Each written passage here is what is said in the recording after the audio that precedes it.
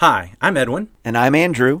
2 men. 15 minutes. Eternal impact. Welcome to Text Talk. His glory I will see. I will empty. Welcome to Text Talk, where we talk about the text and test Edwin's patience. Oh, how you test my patience.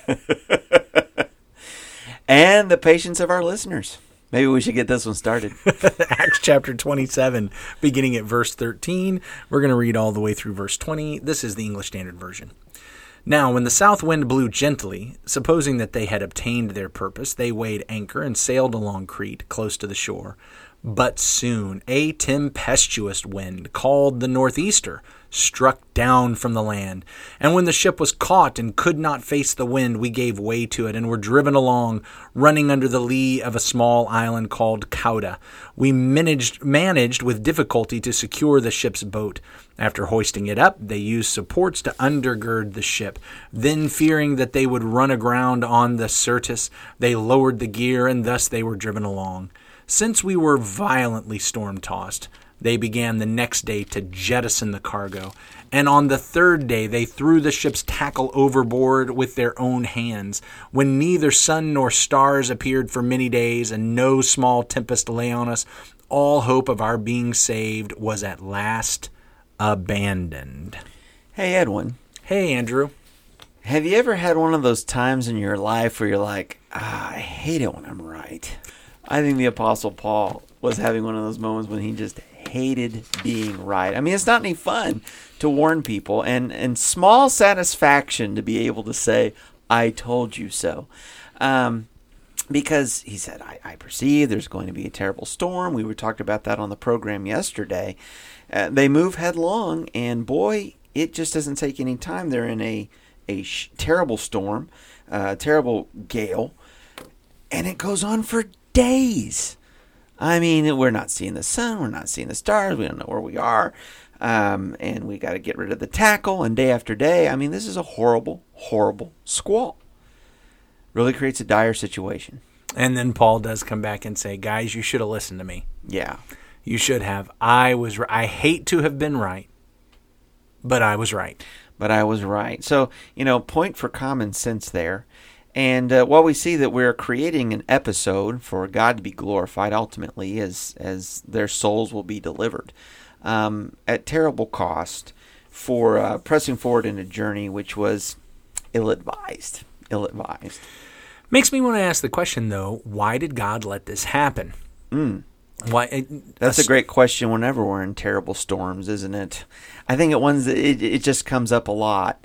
When there's a storm, we weren't expecting it. When somebody had warned us not to do that, and guess what? We did it anyway.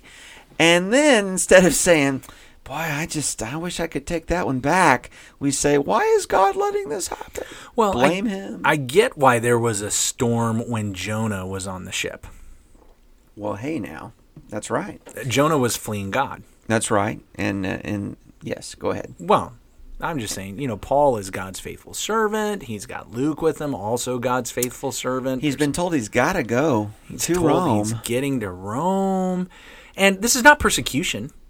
This is not attack from the Romans or the Jews. This is not someone laying in wait as an ambush against Paul to try to kill him. This is just I'm going to do the air quotes again. Yesterday you got onto me about that. We don't have video, but I'm air quoting. This is just an act of nature.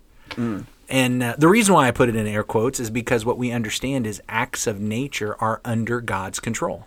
And that's why the insurance company still believes in acts of God, as I use my air quotes. Some insurance companies still call it that. They do. And that's interesting, demonstrating God really does exist. And we understand these are acts of God. God could have kept this from happening. This happened because God let it. And so I wonder, Paul is faithful. Luke is faithful.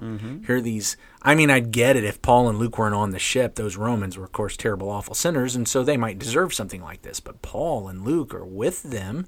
You would think that alone would keep them out of any type of hardship and turmoil. Now, ultimately, we're going to find out it works out. But man, this is a hard road to hoe here, and they're why does God let this kind of suffering and hardship happen, especially with his faithful servants? That's a hard thing, and I tell you, it doesn't get any easier for them. As you read a moment ago, this storm persists for days. You know, at what day do you start getting some doubts? What day do you start getting some fear? I'm not sure this ship's going to make it through this. And here are the sailors, the best of their efforts with outrigging and other boats, and we're trying to keep us off the sand. I mean, they're doing all they know to do to try to weather the storm, and it looks like the storm's going to get the better of them. Well, Luke describes it as finally all hope of being saved was abandoned. I think he must be, of course, talking about the crew and the other prisoners. Surely that was not the case for Paul. Paul understood, I've been given a promise. And God is going to renew this promise for him, but we haven't gotten to that paragraph yet. No. He is going to renew this. Okay, so let's answer our question. Why does God let this happen? Why does he let things like this happen to his children, his faithful children? The first thing I come up with is, well, we just have to understand God has never promised his faithful children lack of trouble. No, he is not. We are not saved. We've said this last week. This was really a big message last week. Our hope is resurrection. That's right. Our hope is not easy, toil-free, simple lives. Yeah. Now, no doubt we pray. We pray, as Paul taught Timothy, we pray that God would allow us to have peace, that God would, that the folks who are rulers will let us lead peaceful, quiet lives, godly and dignified in every way.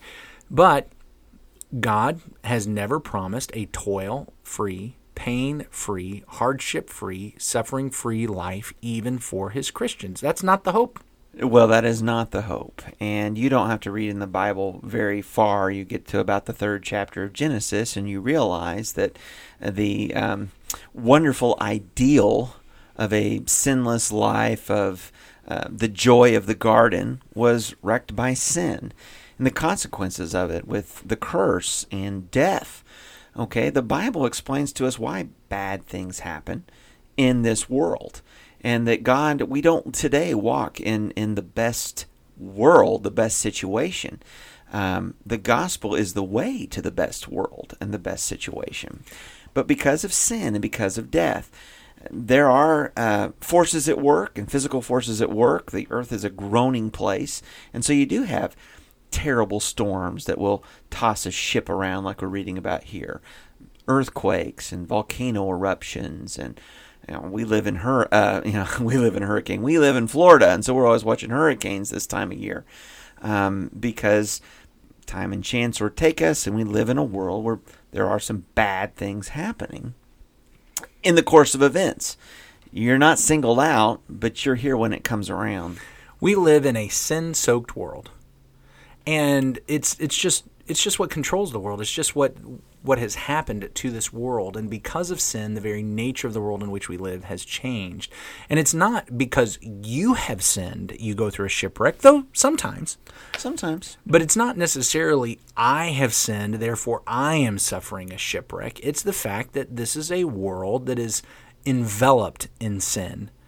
So shipwrecks happen. Yeah. And what God has not done is said, okay, my children now get to avoid those. What he has said is, my children are going to walk through their share of those. Yeah. But they're going somewhere where all that is taken away. Yeah. And our hope is resurrection. The second thing that I think is important for us to recognize is that through our suffering, God is often glorified. What is more important in all of this is not that we avoid suffering, but that God is glorified. And he is often more glorified by his children walking through suffering with faith and trust, holding on to his hand, demonstrating their dependence upon him, and demonstrating that our hope is in him. That's the thing that causes folks around us to say, what is this crazy hope you have? Look at all this you've gone through, and I'm watching how you're dealing with it and handling it. I need to know what your hope is, because your hope is different from mine. That kind of thing comes when we suffer. And that, again, brings to my mind something we talked about last week with the hope, and how unfortunate it is that some people will say that Christianity all religion just needs to be about these felt needs, these things of the moment, and scoff at the idea of heaven and of eternal life, that there has to be, according to the Bible, there is something more than just what's around me at this moment in this circumstance. That God is going to walk through this with me as his child, but it was never about this here and now, the hope, the resurrection. It is about the hereafter. I cannot remember the person who said this. I know who told me about it. Ralph Walker told me about it. Hat tip Ralph Walker. Hat tip Ralph Walker. It was a prayer, and I'm probably not going to get the prayer exactly right. I think I may have even mentioned it on our podcast at some time in the past, but the prayer goes something like this. Lord, if it be your will, heal your servant quickly. But if it will glorify you, let your servant linger or heal your servant slowly.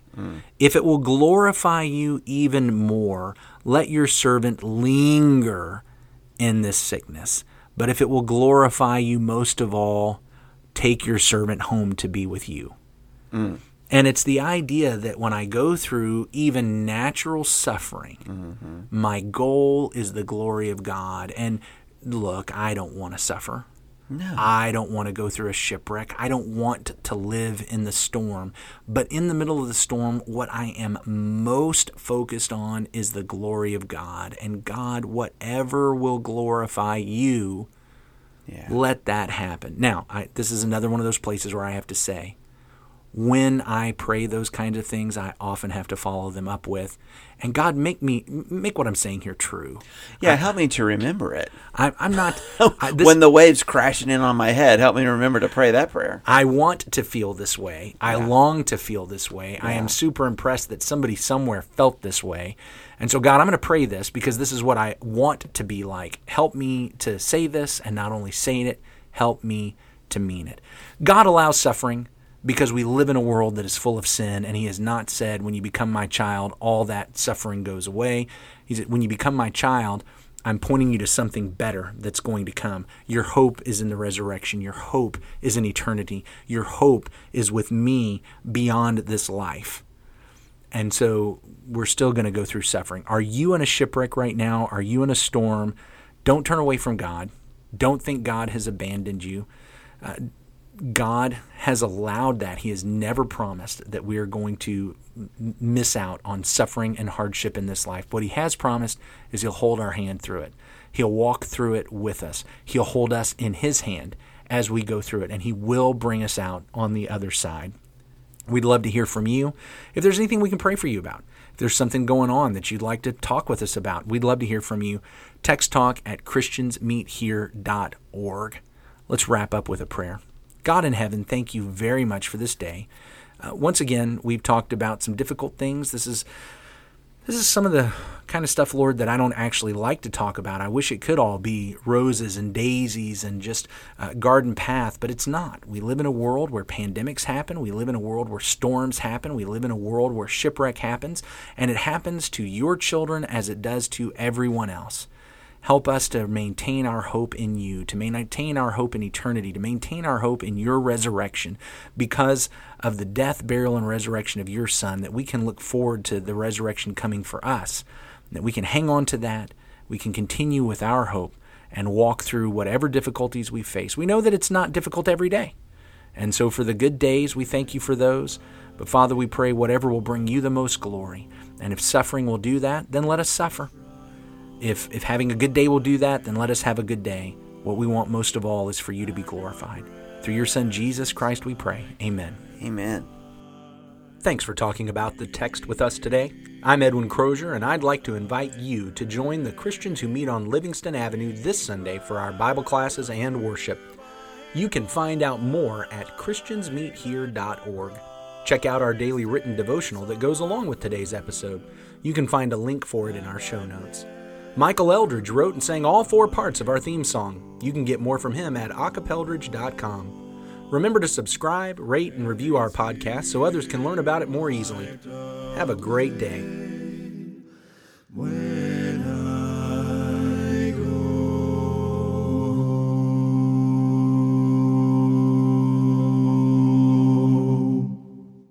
Hey, Edwin. Hey, Andrew. Have you ever had one of those times in your life where you're like, I hate it when I'm right? The Apostle Paul might be having a moment. I mean, the Bible doesn't say, I told you so, and I'm sure that's not what anyone was thinking. But there was a warning. Did he say, I told you so? Well, now we got to outtake this. I think in verse 21, men, you should have listened to me and not have set sail from Crete and incurred this injury and loss. You're right about that. Let me start over. He said, I told you so. Hey, Edwin.